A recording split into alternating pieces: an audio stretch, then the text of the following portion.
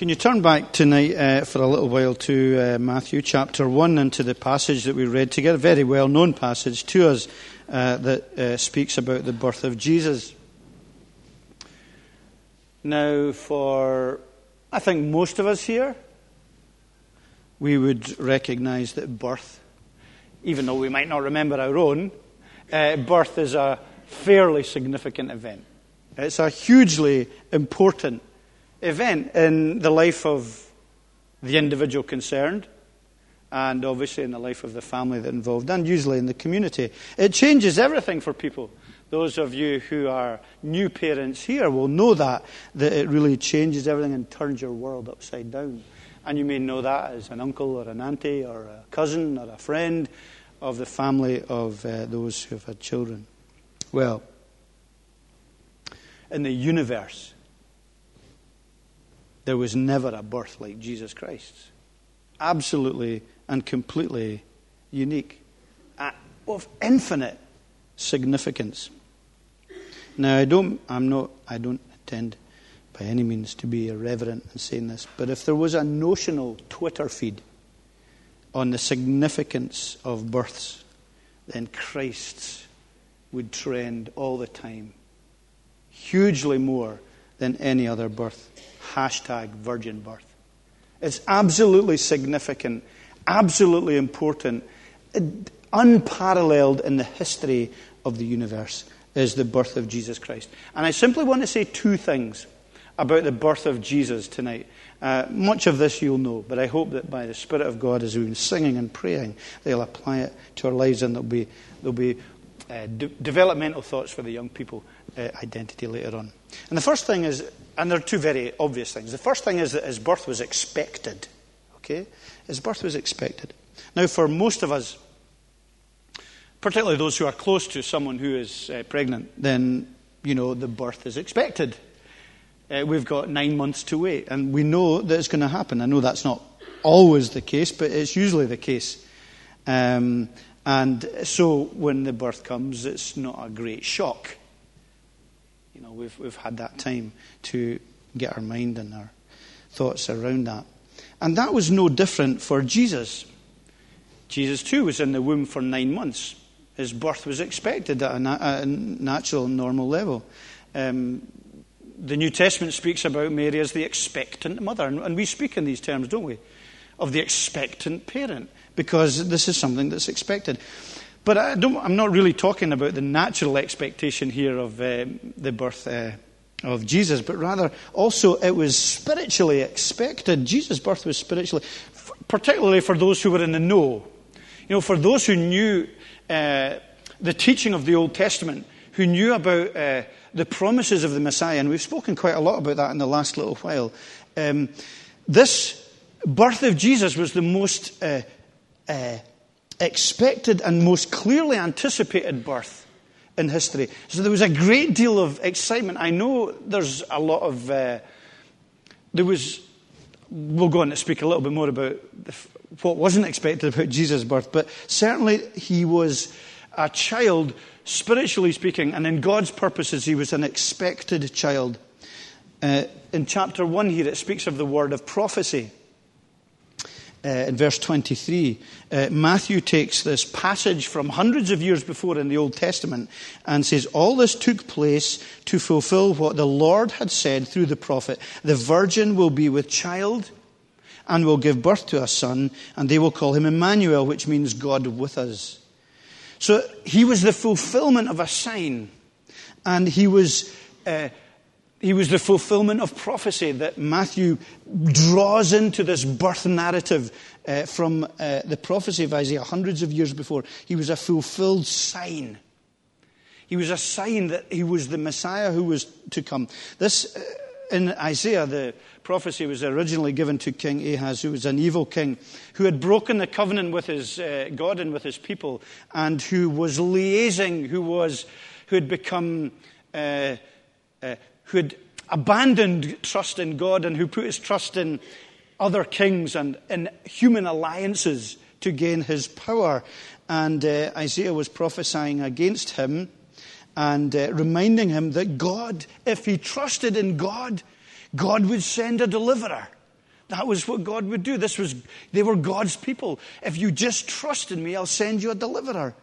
But Ahaz wasn't to follow God and to follow the prophecy of Isaiah. Now, however we understand the immediate application of that prophecy as it was given to Ahaz, which there are multiple different suggestions to that. Clearly here, Matthew finds its ultimate fulfillment in Jesus Christ. That this is a sign, that this is a miracle. That this child who is born of a virgin, which is significant, and we'll go on to say a little bit about that, but that is the sign.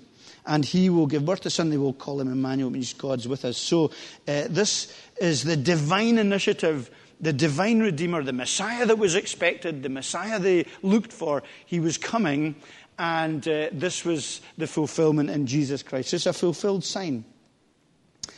He was also a long-awaited son. If you turn back to Matthew, the very first verse in Matthew chapter 1 that we read together, it says, a record of the genealogy of Jesus Christ, the son of David, the son of Abraham. He's often called the son of David. He's also often called, and it's kind of linked in with that, the Son of Man. In fact, it was Jesus' favourite self-designation. He liked calling himself the Son of Man. But he was also the Son of David. And the Messiah that the Old Testament people were looking for was always going to be a son of David. Was always going to be the greater David. Was going to be a better king than David and was going to have a throne that lasted forever. The long-awaited king with this everlasting kingdom. We spoke about it this morning. Remember I was saying there's quite a neat dovetail between Daniel's prophecies of a kingdom and the coming of Jesus. Well, here we have this long-awaited son coming.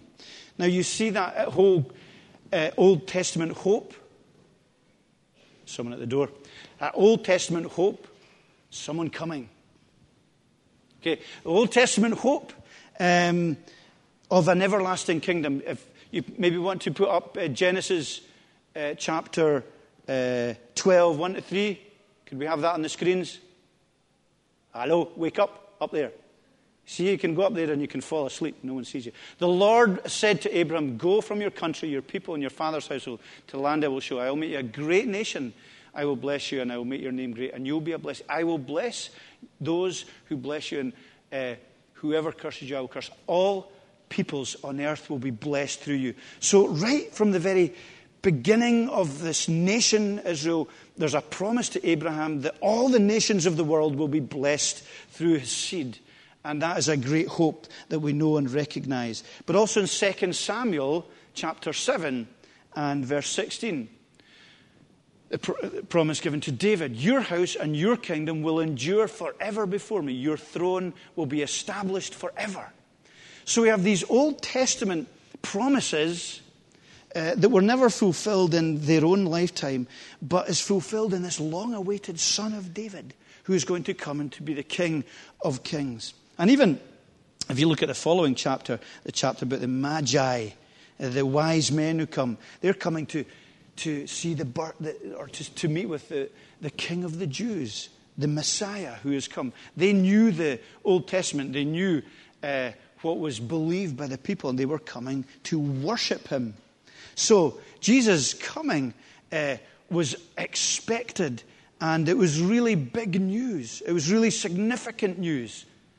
And it was a longing fulfilled that we see in Jesus Christ's birth.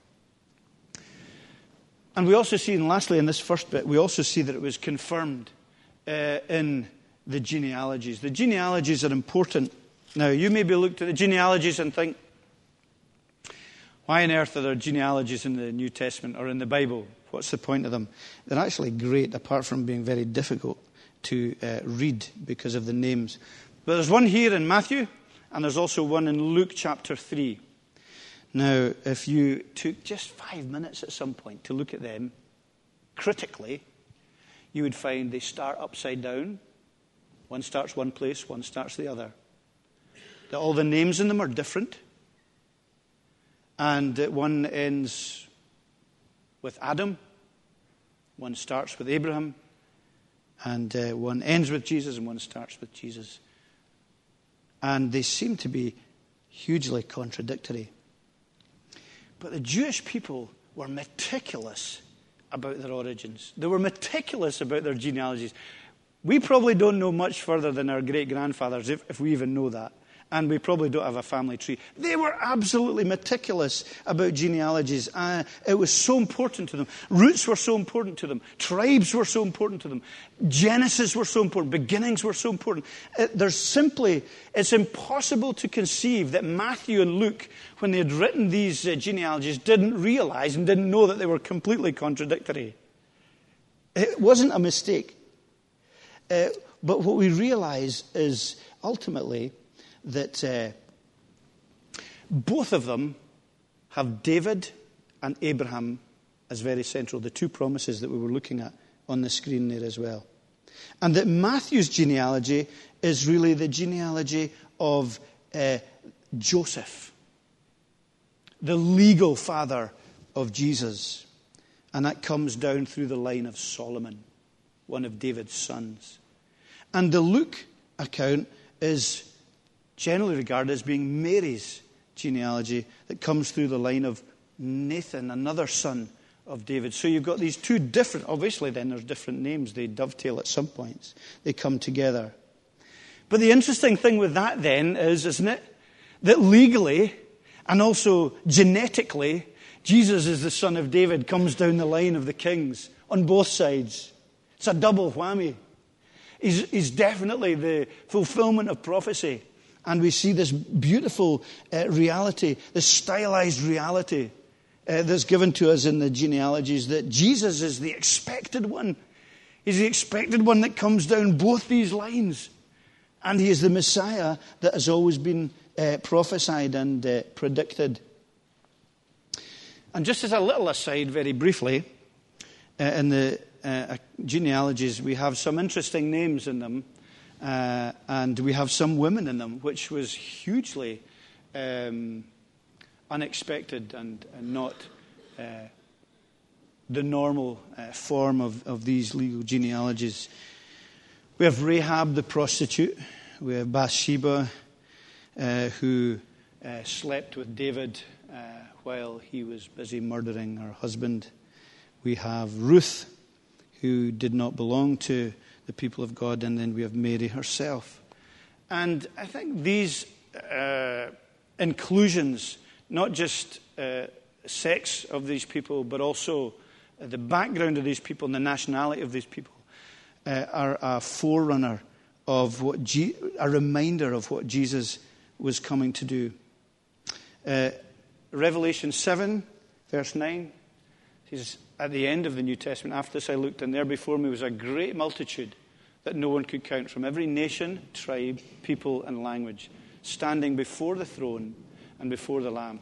They were wearing white robes and were wearing palm branches in their hands. So there's almost just gently included in these genealogies a reminder that Jesus wasn't just going to be a local Jewish Messiah, but he had come to take people from every nation and from every tribe and from every people and from every background. And in Galatians 3:28 says, again, there's neither Jew nor Gentile, neither slave nor free, nor they're male and female, for you're all one in Jesus Christ. And the genealogies just gently whisper towards that this is no local deity. This is the King of Kings and the Lord of Lords that we spoke about this morning, the great Redeemer, whose kingdom will not come to an end, to which we belong as Christians today. So, his birth was expected. But can I say that his birth was also, secondly, it was unexpected. And I think that just comes across very clearly from the account. You know, it's a sign. Now, a lot of people deny the reality of the virgin birth. They say, well, you don't need to believe in the virgin birth to be a Christian. That may or may not be the case. I'm sure that is the case. But it is not recorded as myth. And it certainly isn't some kind of account of a dubious liaison between a heavenly being and between an earthly woman. It is clearly dictated as a miraculous event, a sign, a supernatural event. You know, some say, but virgin doesn't need to be translated as virgin. It can be translated young woman. There wouldn't be much of a sign in simply a young woman becoming pregnant. I mean, that was happening all over the world. Not much of a sign. Not much miraculous, not much declarative about that. But here, clearly, Matthew takes this interpretation of the word and applies it to Jesus. The virgin will be with child and will give birth to us. That is the sign that is given. It's not myth, but it does introduce us to a Saviour who will be a Saviour in the miraculous and a Saviour through the miraculous. It is not procreation that happens when Jesus is born. It is creation. It's an act of creation by God, the Holy Spirit. It is not simply procreation as we know it. It is a breaking in to our humanity with the supernatural. And it opens up the door to us of a Saviour who is supernatural. You know, really, the great problem that people have with the virgin birth is because they have a presupposition that is materialistic, that miracles don't happen. So they don't believe in the Jesus that walks in water, and they don't believe in the Jesus that turned water into wine, and they don't believe in the Jesus who, from which there was 12 basketfuls left over from loaves and fishes, and they don't believe in a resurrected Saviour. It's it's coming from a presupposition that can't accept the miraculous. But when we come with an understanding from Scripture in the eye of faith that this is the God of the universe, then it doesn't become a problem for us. Our Redeemer's a Redeemer of miracle.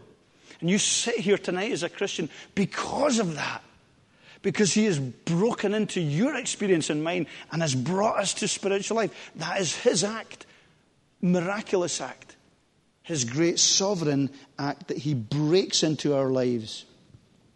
The virgin birth is unexpected, but it speaks of a Redeemer, that we need a Redeemer outside of ourselves.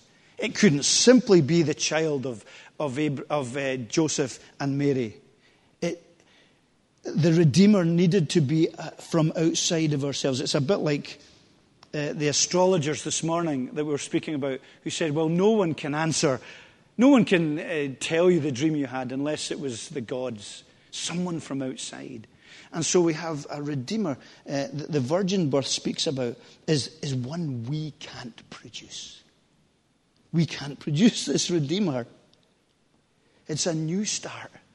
When Jesus is born of a virgin, it's a break from humanity's derivation from Eden, from Adam and Eve, from the first Adam, who was our representative and who fell, and through whom all of us inherit original sin, but from whom we all sin ourselves.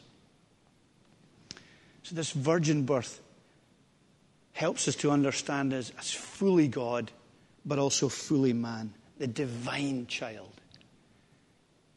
created in the womb, but as we saw last week in the incarnation, fully human, comes into our fallen world. God in the flesh. Now, that was unexpected. They didn't pick that up at any level from Old Testament prophecy. That was God's unique involvement in this Old Testament prophecy that they simply didn't expect. And often that people today don't expect, because isn't it true that people have their own ideas of who God is? And I'll say a little bit more about this in a minute, but they can't conceive of a God who was born of a virgin, who was born, who was in the womb for 9 months, who was born, who cried with utter dependence on his mother for her milk. That was unexpected. As was him being, and this is kind of broadening a little bit from here, although it comes into this passage, I guess, he was born into poverty. Now, that wasn't expected either. See, the Messiah that they were looking for was a king. He was going to reign on the throne of David. He was bound for greatness. And kings are not born, generally speaking, through a line of succession into poverty. But Jesus wasn't born in a palace. There was no pomp. He had no home. He was born into shame. And more than that, born into scandal and alleged illegitimacy. And we have no concept of the scandal that would have pursued Mary and her family right through her life. Ah, that's Mary. That's the one that had a child before she was married. He's illegitimate. That would have stayed in the small town gossip, probably right through her life. He was a refugee. And from the moment he was born, as you see from some of the prophecy in Revelation, some of the pictures in Revelation, from the moment he was born, there was the mouth of Satan just at her womb to eat him up. He was under threat of death from the moment he was born. So unexpected. Born into poverty. You know, Philippians 2 speaks about that, doesn't it? That he emptied himself. And that's so far from the cruel, capricious, disinterested, moralistic God that people have made up and that people love to hate, isn't it?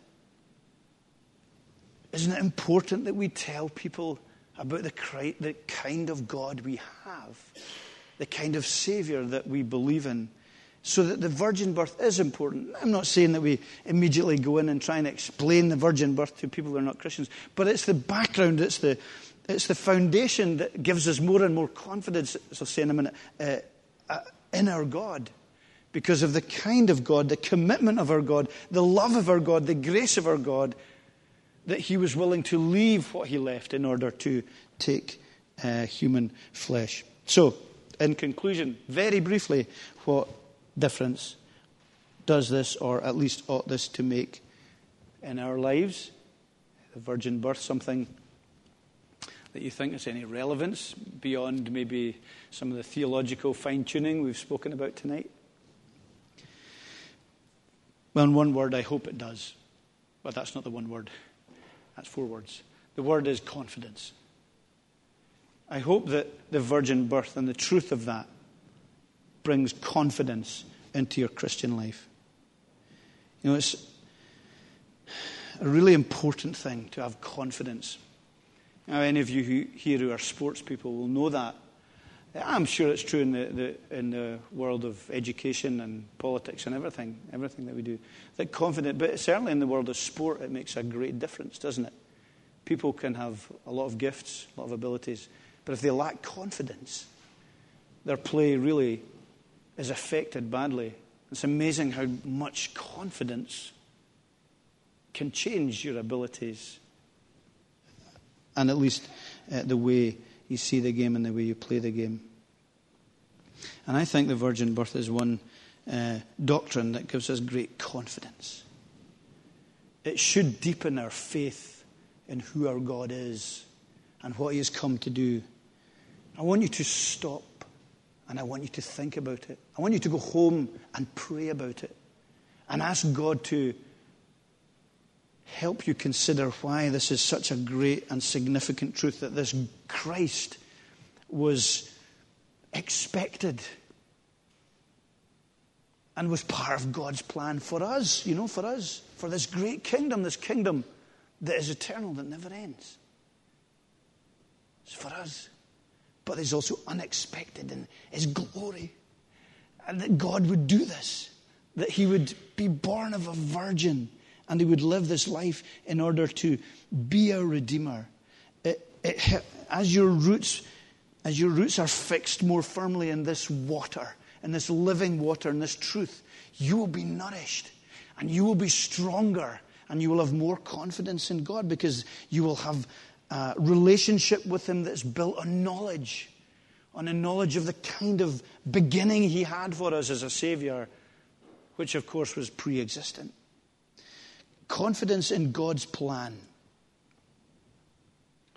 You know, what we've seen both from this morning and this evening is the tremendous dovetail between Old and New Testament, and how it all has one clear message, one consistent message, 66 books over thousands of years with one central, clear, repeated plan and theme. Can we have the last verse up? Ephesians 1 verse 4. That's why you have confidence. Because he chose us in him before the creation of the world to be holy and blameless in his sight. We are part of that plan. We are part of this kingdom, part of this movement that Jesus Christ has ushered in. And in him we are secure, not because of what we do, not because of our abilities, not because of our faithfulness, but because of his faithfulness, and because we are chosen in him. And the question is, are you chosen in him? Because it's open to us all as we look at it. And we come to him for salvation and security, as we saw this morning. Where is in whom is our future? Hope. Are we bedded in that kingdom that's everlasting? All the other ambitions, all the other youthful desires, all the other plans, all the other homes, all the other paychecks, all of these things, they come and go. But there's this solid, secure, everlasting kingdom that we can be rooted in and belong to, and can be the foundation for a fruitful life for us in Christ and through Christ. So God's plan should give us confidence. And we're battered a lot of the time, aren't we? We don't know the future. We don't know what tomorrow holds. And sometimes we're broken by the events of the day. But in him, we're part of that kingdom, and that breeds confidence. But also confidence, I think, in the person of Jesus. He's sufficient. He's a good Savior, He's God, but he's also man, humanity. He can understand us, but he's not just able to understand. He's also God. So he's able to redeem us. It's like, the virgin birth speaks about a great God. A God who's man. Mankind, human, but a God who's God, who redeems us. There's no other God that takes this initiative. There simply isn't another Savior. There's nowhere in history where God comes down and takes the initiative to redeem us as we have in Christ. This is the act of costly love, humbling himself to be our Redeemer. So we build confidence, I think, in the person of Christ, both to worship. So we come together tonight and we worship Jesus Christ. And we obey him as believers because he's Lord. And because he's good. We saw that last week, didn't we? We obey him because he's good. And because his laws are good. And because he loves us. And sometimes that's a real battle because he's tearing out a sinful, cancerous heart. And that's tough. But also, he's sufficient for us to imitate. He's much more than someone we just imitate, We trust and we believe in him as Lord and Savior. But also we imitate his humility. Philippians 2 speaks about that. We should have the same nature, the same mind as Christ. So we should be humble. So we should be confident and confidently humble. It's an oxymoron, maybe, is it? But it's the great way of the Christian, is that we can be confidently humble. That's a beautiful paradox. Because very often confidence in this world is associated with cockiness and with putting others down. But the Christian confidence is a gentle, paradoxical, humble confidence, because it's really a confidence in the person of Jesus. And so our confidence should lead to us being humble as Christians, both before God and with one another. But it should enable us just to be confident in this person. And I hope that you will go from here tonight more confident because of the virgin birth and what it speaks of and what it means. And that your steps tomorrow will have a confident air about them because of the kingdom that he has ushered you into, that everlasting kingdom, spiritual kingdom, which life and death and disease and illness and darkness and blackness can't take us from. It was a good kingdom, blessed and glorious. Amen.